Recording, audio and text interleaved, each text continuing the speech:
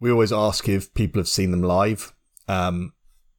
Henry rarely has, unless it was like between 1996 and 2004. 1970. No. There's my gigging went into London in a kind of. Oh, that's true. When I was living there, so it's the last 10 years that I've just got this kind of massive. It's like a desert of gigs.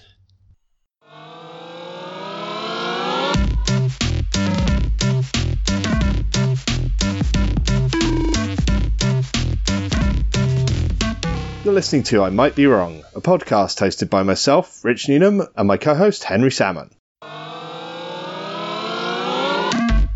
Welcome back. You are, as always, listening to I Might Be Wrong. With me, as always, is Mr. Henry Salmon. Hello. How are you doing, sir? Very well, thanks. I'm all good. I've just got back from a mountain bike ride with a spaniel, so life is good. And a flat tyre by the sound of things. Yeah, that happens. We were recording about 3 hours after we were supposed to. Yeah, blame me. And joining us, we have a guest. So, Mr. Patrick Jackson, how are you doing, sir? Yeah, good, thank you. Long-time listener, first-time caller. It's nice to be here. Well, you say that, but you and I have talked a lot on podcasts in the past because you are the sensiblest voice on the Long Snapper podcast. Yes, most recent guestular. Yes, guestular for those who don't happen to listen to Long Snapper because, you know, these two niches overlapping is probably me and you. You are a guestular, which basically means a guest who got invited on once and then just kept coming back because we always like to just grow the crew. So you've done it's guest and regular, is that it? That's it. Yeah, we love a portmanteau on Long Snap. Okay. Okay. Yeah, you had me, confused there. We did briefly suggest guesticle, but obviously that got thrown out. Right, so we had a chat and you threw up some interesting musical options for us, mostly based around the late 90s and early thousands, but much more obscure than many of the options that Adam, Mark, etc. have thrown at us so far. So who did you decide on in the end in terms of artist and album? So we're going to be talking about David Ford and his album Let the Hard Times Roll. Which I hadn't heard of either of those things when you mentioned them, but then you also mentioned Easy World, who I had heard of. So what's the link there? Okay, so I got introduced to Easy World in my second year of university, so this would be end of 2001, beginning of 2002, and I saw them a lot in my second and third years around kind of York, Leeds, Sheffield sort of areas, and they split up when I was working in Loughborough on my placement year, so I was kind of feeling kind of isolated and having something that was a really big part of my life break up unexpectedly. It hit me harder than it should have at that time, I think. And then, there was a gap of like 10 years when I didn't follow the exploits of anyone that was going on. And then my parents mentioned seeing David Ford at a folk gig, like festival up in Pocklington, I think it was. And Let the Hard Times Roll was the first album that I heard of his solo work after that kind of long hiatus of not really paying attention to it. And it's good. It's full of tracks that make you feel kind of... He varies from angry to sad to hopeful across an album, so it's a real mixed bag of emotions that he throws at you. Yeah, it was a really interesting one for me because I listened to the album first before diving in, and I couldn't reconcile the fact that I knew that Easy World, or I was fairly sure that Easy World were a British band, but this album doesn't sound British. It sounds very folksy, bluesy Americana. Yeah, and that kind of marries up with all of the artists I've seen him perform with over the years, post Easy World certainly. If you go back to the very first album he did as a solo album, which is called I Sincerely Apologise for All the Trouble I've Caused, that was 2003, so he must have been kind of writing and recording that about the time Easy World fell apart, and that's very similar to the Easy World kind of sound and very melancholic, apologetic, self-deprecating for the most part. So it moved on a lot. There's a big gap between that and the next album in 2007. It's weird that because I came across Easy World when it must have been at university, and they must have been, for me, they were a one-track wonder. So that You and Me was on a playlist, and I kept on listening to it because I really enjoyed it. So when you mentioned David Ford, I was like, I'm going to get some more Easy World type kind of it's a 3-piece kind of power pop. They were quite noisy, I guess, a noisy band. And I listened to David Ford stuff, and it's quite different. It's and I was thinking, hang on a second, how have the two? How has he moved from being in a guitar band to doing some very gentle acoustic work? Yeah, he still breaks out the angry yelling from time to time. So there's a track on Charge called Every Time, and the kind of riff of it is, every time I was given a chance to stand on my own 2 feet, I fell, is the repeated kind of chorus lyric. And that just gets more and more intense and angry throughout the song. And it's like, I've done it my way and I've achieved what I want to achieve. And the people who are telling me that, oh, you could have made it really big. It's like, well, I didn't want to make it really big. What I wanted to do was stay true to my music and sell that to the people who wanted to listen to it. So thanks, but that's a backhanded compliment I don't really need. And he's a fascinating character on that front, isn't he? Because Henry and I talked about Amy Mann on last week's podcast, and Henry touched on quite heavily the fact that she sort of didn't want to do the traditional, do what the record label tells you, continue to pump out records, sell loads of records, become immensely rich and famous thing. She instead went, actually, I want to produce stuff that is meaningful to me. And David Ford feels very similar. He feels like, or his work feels like, someone who knows their own mind and really wants to pursue that side of things, to the point where during our research, discovered that he'd written a book called I Choose This, How to Nearly Make It in the Music Industry. And he does have a lot of that self-deprecating, almost apologetic thing about him, but also tinged with this anger at all the things that have not allowed his type of work and his style of approach to be just as successful as a band that just stick with what the record company want them to do.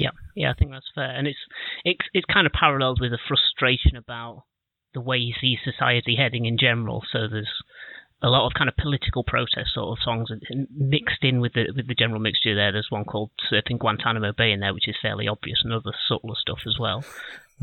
His latest album's called Animal Spirits, and that's described as a kind of discussion through his thoughts on macroeconomics, which isn't really yeah, exactly. It's not really a mix you expect with music. So I haven't heard that very much. It'll be interesting to get a bit more into that one. Yeah, not your classic musical subject matter.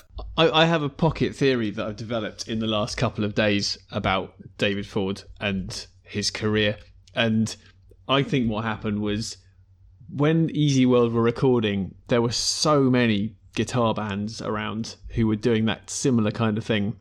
And I think he wanted to get noticed and went down the kind of pop, kind of noise guitar rock by numbers, tried to follow them, when actually what he really wanted to do is record this stuff that he's doing now.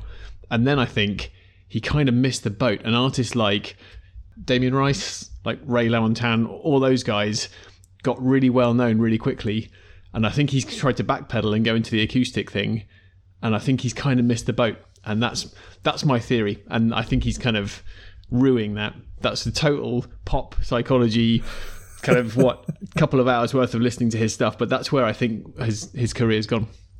See, I don't know that I'd necessarily agree with that, in that I think that a lot of what I've listened to so far sounds very authentic, and I do feel like he's an artist that deserves to be better known than he is.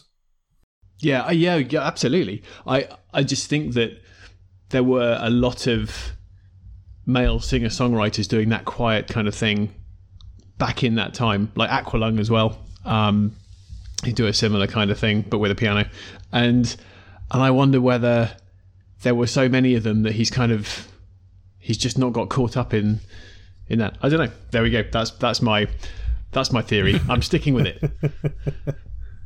Fair enough. Pat, do you want to refute that? Tell Henry I was wrong. Not at all. I think the Easy World gigs were always an interesting dynamic, because you had kind of Joe on bass and backing vocals, Glenn on drums and backing vocals, and then David Ford on lead guitar / mandolin / synthesizers / doing all the talking / doing all the singing / everything. And sometimes he was enthusiastic and hyperactive and really engaging with the crowd. And some nights he was really dour. And I remember they played a song called Till the Day, which is kind of a slow, emotional song. And it was at Fibbers, and he was a warm-up act for someone else. And so there was some people paying attention and really getting into it, but a lot of people not. And he got to the end of the song and just kind of went, well, I really hope you enjoyed your conversations during that song. I was like, that's not setting a good tone for the rest of this gig. Oh, I do love a sulky artist that's being ignored. It must be so tough, though. If you've put all this effort into this songwriting and rehearsing and making sure your levels are right just before the gig, and then you start playing, and all the people that have turned up in the room just want to chat. It's like, come on, I've put all this together for you guys. I absolutely get that, and one of my biggest pet peeves is people talking during gigs. But I also think if you're a warm-up act, you have to power through that, because this is a potential new audience that you might get on board with your music, even if you only win over 2% or 5% of that audience. That's still a new bunch of people that could be very loyal to your music. And for me, Easy World and David Ford have both seemed like they aren't well known, but the people that know them love them, and they have that real cult following. And his work puts me in mind of Frank Turner, both in style and in lyricism.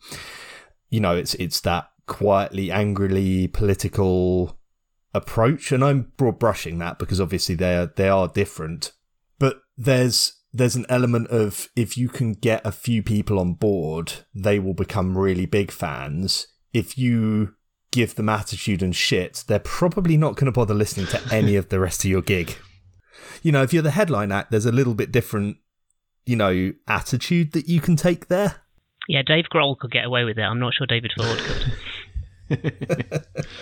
And I've seen bands like that where I can't remember who it was, but I saw a band. So myself and Northern Neil, who gets mentions on this podcast, even though he's still yet to make it on, we went to a gig in Notting Hill somewhere. There's a fantastic gig venue that I've totally forgotten the name of. Anyway, we went there for a gig for two bands that we both liked, both of those bands, or I guess became fans of both of those bands. I knew the headliners before we went.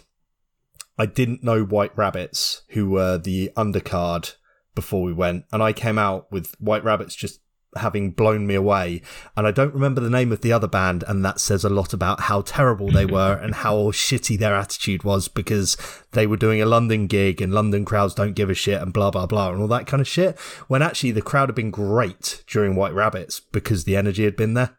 Yeah, it makes a big difference. Anyway, that's my soapbox for well, at least the next 5 minutes, I guess. Okay, Pat, question: how did you find Easy World in the first place? So a friend of mine, in fact my lab partner called Kevin in second year, introduced me and dragged me along to a load of gigs, which was great. He's the sort of guy who'd phone you up to apologise for missing practical work because he'd just woken up in a bush in Leeds, but he was a great guy to entertain you with gigs and stuff. I've just realised that the two of you might have stuff in common that I haven't even explained. So, Pat, what was your degree in? Chemistry. Henry, what was your degree in? Oh, chemistry. It says with relish. Bombs and drugs. What a subject to study. Pat doesn't like bombs, so that hasn't left him with just the drugs. But Henry, you also have a similar lab partner story, right? I've got loads. I've seen someone's eyebrows removed because they put what was it? Nail varnish remover, acetone. They put that on a hot plate which is at 100 degrees, and the flash point of acetone is like 65, and he was leaning over it trying to watch it bubble, and it just went boom and took his eyebrows off. I've seen all sorts. Good degree though, and yeah, I hated lab work. That's why I ended up in computers. Yeah, I became an analyst because all the synthetic stuff was way more complicated than I could deal with. I'm more in for the numbers. But we digress. I have an Easy World question. So when you went to the gig that first time, did you instantly get kind of captured by their music, or did you have to see them again or listen to their music on a CD or something to get interested? The first live gig was on a Positive Enthusiastic day. I think it was the Sheffield Lead Mill. And there's a song called Junkies and Whores, which just so emotionally charged and powerful. That grabbed me and drew me in. I wanted more of that. And then we saw them in Leeds a couple of times, and followed them about a bit. It was good times. I love that feeling at a gig when just a song just grips you and pulls you in. It's just amazing. Yeah, and when it must have been about 300-400 people, and it was an attention grabber for everyone there. Yeah, it was good day. Nice. So, had you done a lot of gig going before this, or was this a lab partner who sort of started your love of live music and gigs? It was very fledgling. Yeah, this is it. Him apart from, I think Runrig I saw before that. Apart from that, and that's a very different proper Scottish folk rock sort of stuff. It's maybe I suppose, but that was kind of 3,000 people in Sheffield City Hall. It's not quite the same as a sweaty, sticky lead mill dance floor. Yeah, so it's a very different atmosphere. That's fair. I've never really done northern gig venues, having spent my entire gigging life around Bristol and London. I guess that's something I've missed out on. I'm just trying to think. Actually, I don't think I've done a single. I thought, London's probably the furthest north I've ever been with gigs. That must be it. I've just realised I've never done a gig in Northern England. I've done more gigs in the US than I have north of the Watford Gap. Oh, we can educate you a little today then. Are the crowds different? Do you get different crowds in up north? I'm not sure I can compare it because, I saw him in the Cockpit, which is like a bridge archway that was converted into a pub/gig venue, which has subsequently closed down, and that was the pinnacle, I think, and kind of tinny, echoey metal atmosphere, but the sound was so big in there. But yeah, when I've seen him in London, it's been solo him, and it's been a crowd of 30, 40, 50-year-olds watching, not a crowd of 21-year-olds. So the atmosphere is different by default of the people who were there. In fact, they're probably all the people like me who've got nostalgia for... I met someone else wearing this T-shirt, the Easy Will T-shirt, so had a little nostalgia trip with her. It was good. And sonically, they're very different artists, I guess. I mean, it felt like that even in the Easy Will days. It was him and a couple of others. And I don't know how much they contributed creatively off stage, into the making of the songs, but certainly during the live performances, it wasn't like that. And I think he's matured a lot in terms of allowing other people creative input. So the gigs I've seen, Scala and Bush Hall were the last two. He did a set with... there was 4 musicians. There was a guy on drums who also happened to be the tour manager. So that's full outfit. A giant Texan singer-songwriter called Jared Dickinson, who's fantastic in his own right. He's about as close to country music as I can tolerate, but it's good vibes. He's got a fantastic voice. He was first support. Second support was a young singer-songwriter called Emily Grove, who was kind of reminiscent of Cranberries, Alanis Morissette sort of stuff. And the way they did that set was she did the first half hour with Jared and David backing vocals and guitars and stuff, and then Jared did 45 minutes with the same 4 musicians, and then David did his hour and a half. So it's very much become like a cooperative, collaborative thing. And when you think back to what happened to Easy World and how that all ended, you can see how much he's learned and how much he's grown from that experience, I think. Yeah, that's pretty cool and intriguing to see a gig like that, because you very rarely see acts sort of cross-collaborate. You do sometimes see, I've seen singers from headline acts come out and play with their with the support acts when they've got to know each other over a tour or something like that. You don't very often see that kind of almost blurring the lines as to who's playing when, but that's really cool. And Bush Hall's an amazing venue. I love that place. Yeah, really good. Really good. I don't know. What's so good about it? It's just a brilliant place. It's not a loud venue, so it's not designed to be a rock or a big noise venue. It's very much set up to be... It's very set up for country music and folk music and lighter acoustic style stuff. I'm not even sure they could get a license to have the noise levels crank up beyond a certain level, because they're literally adjacent to a bunch of residential flats and things like that on. So it's, if you know Shepherd's Bush at all well, if you're going out west towards Ealing along there, all the way along there, it's rows and rows and rows of shops, but with flats above them. And Bush Hall is just sort of squeezed in between a few shops along there. And it's this amazing venue, but it's relatively small. I mean, I remember the first gig I ever went there. I can't remember who it was now, but it was one of the kind of folk outfits. And people were just sitting on the floor watching the support act because it was just really chilled out. It's a cool spot. Yeah, it does. It feels like a ballroom almost, with like a small stage at the far end. It's a very cosy venue. Yeah, imagine a classy wedding reception type venue. It feels a bit like that, with all of the tables cleared out after dinner, and all you've got left is like the dance floor area. Awesome. Yeah, it's cool. I love it. All right, so we should talk a bit about the album itself. Tell us some tracks that were ones that pulled you in, or ones that you think people should go and listen to in particular from this album. My favourite track on the album is a track called Hurricane.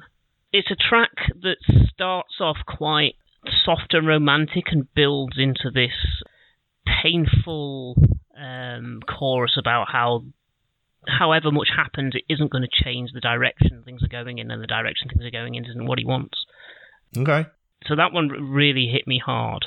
Mm-hmm. There's a song earlier in the album called Stephen, which is about a tragic death in Northern Ireland, and that's one of the most kind of poignant, heart-wrenching songs I've heard. It's a really kind of wonderful tribute. So there's a lot in here to like, I think. There's a lot of strong emotional moments, which is really what I'm in it for.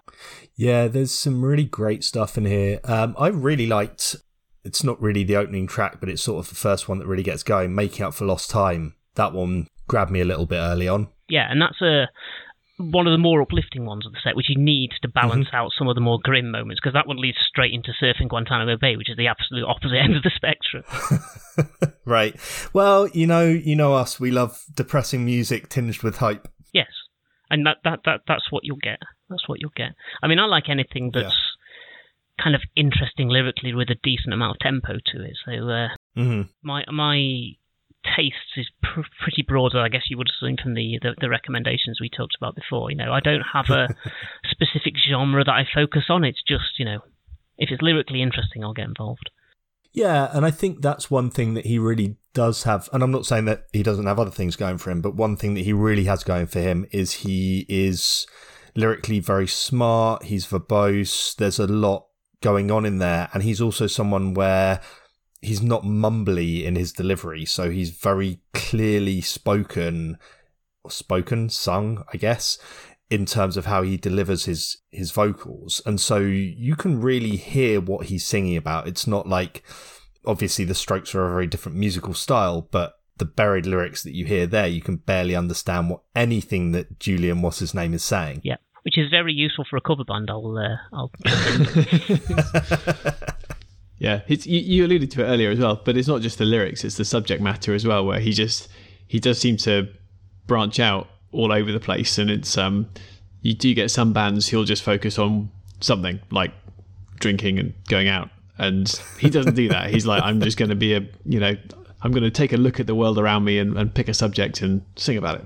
And I think it's hard to do that. It's hard to write music that is engaging while you're talking about some quite serious big subjects, I think, and it's a real skill to be able to do that.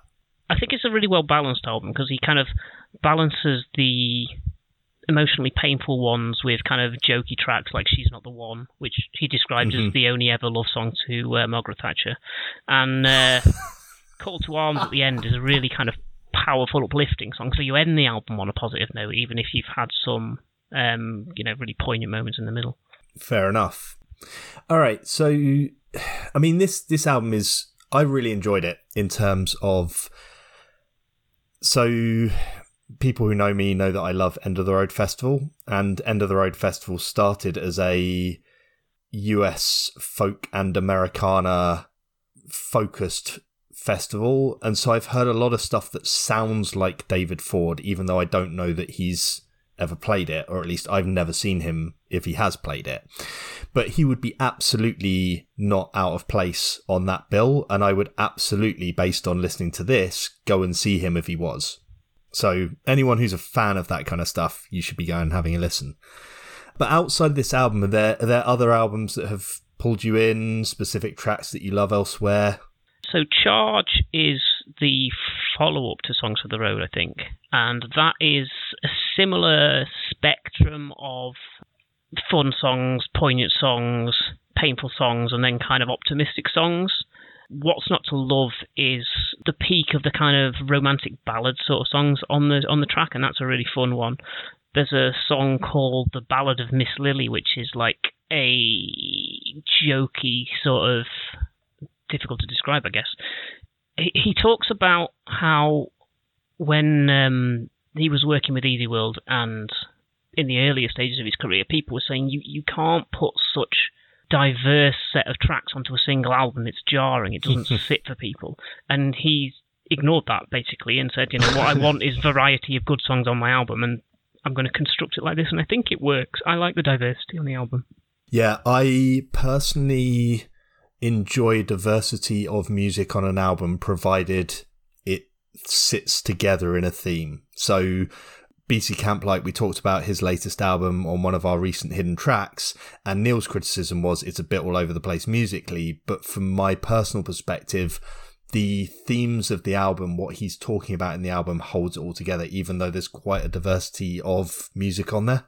Yeah, you don't want to go from kind of samba to waltz to jazz to rock in one album, but if your theme's okay, then you can do the kind of, you can jump around with your tempos and your kind of loudness of music. But yeah, there are bands that are guilty of trying to jump into that kind of, oh, reggae's popular at the moment, therefore let's try and do a reggae track. And it's like, just stop it. Be yourselves. Yeah, I'm a big fan of people doing stuff that actually appeals to their own sense of what's great about music rather than necessarily following the crowd on that stuff.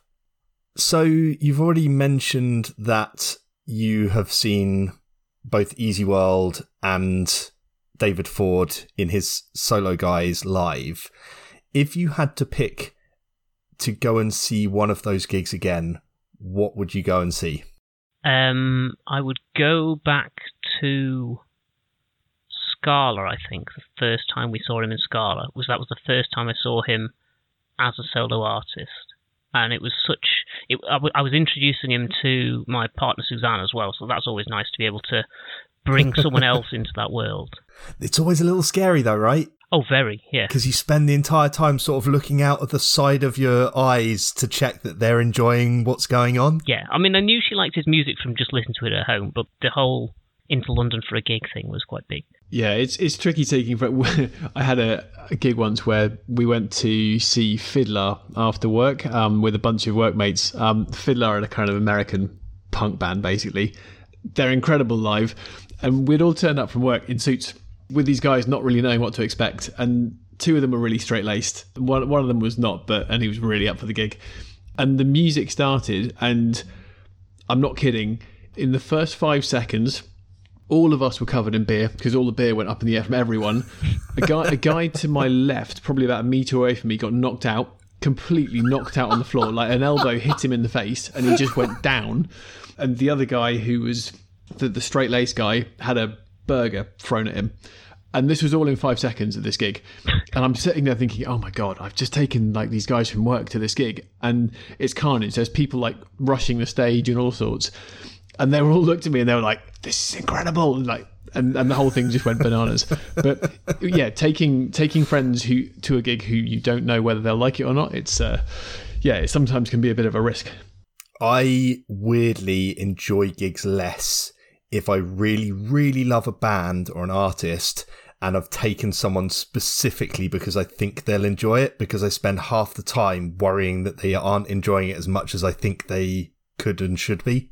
I think I did that to my friend Alex when he took me to see Alter Bridge at the Hammersmith Apollo, which was a fantastic gig, so he needn't have worried, but I could see that out the corner of his eye. Is he enjoying this? He seems to be enjoying this. He's jumping around like a mad idiot. So. I think if people are moving around and nodding their head and stuff, but I've got friends who will go to a gig and stand there and take it all in and cheer and applaud in between songs, but not necessarily be that emotive during the songs themselves. And then afterwards be like, oh my God, that was amazing. And I'm like, really? Because I didn't feel like you were particularly enjoying this and I was bouncing all over the place. You're not just saying that. No, it's just how I enjoy things, by standing still and applauding politely. I'm very much a cricket watcher. Right. There's definitely a cricket watcher style of music enthusiast that are out there, and they're the hardest people to watch gigs with, unless they're the one that suggested it, in which case, who cares? Yeah, I'm very much a sing along as much as I know the words to be honest. You're a singer in terms of your musical enthusiasm, right? I am these days, yeah. It's come a long way from the old recorder, guitar, clarinet, saxophone days. They've been under the bed for about 10 years, but yeah, it's been singing recently. Because you are part of a covers band. Yes. As you kind of sort of briefly alluded to, but we didn't actually talk about. I try not to blow a trumpet, yeah. We've got a group together. We call Vinyl Recall this week. It's changed a couple of times. But yeah, we're Awesome. As soon as places are back open that we can gig at, we'll be back looking for gigs again. What are your top 3 floor fillers, or to get people going? It depends on the venue. So when we've gigged in Hartford, they like all the old punk stuff. So anything by The Clash, The Jam, that sort of stuff goes down really well.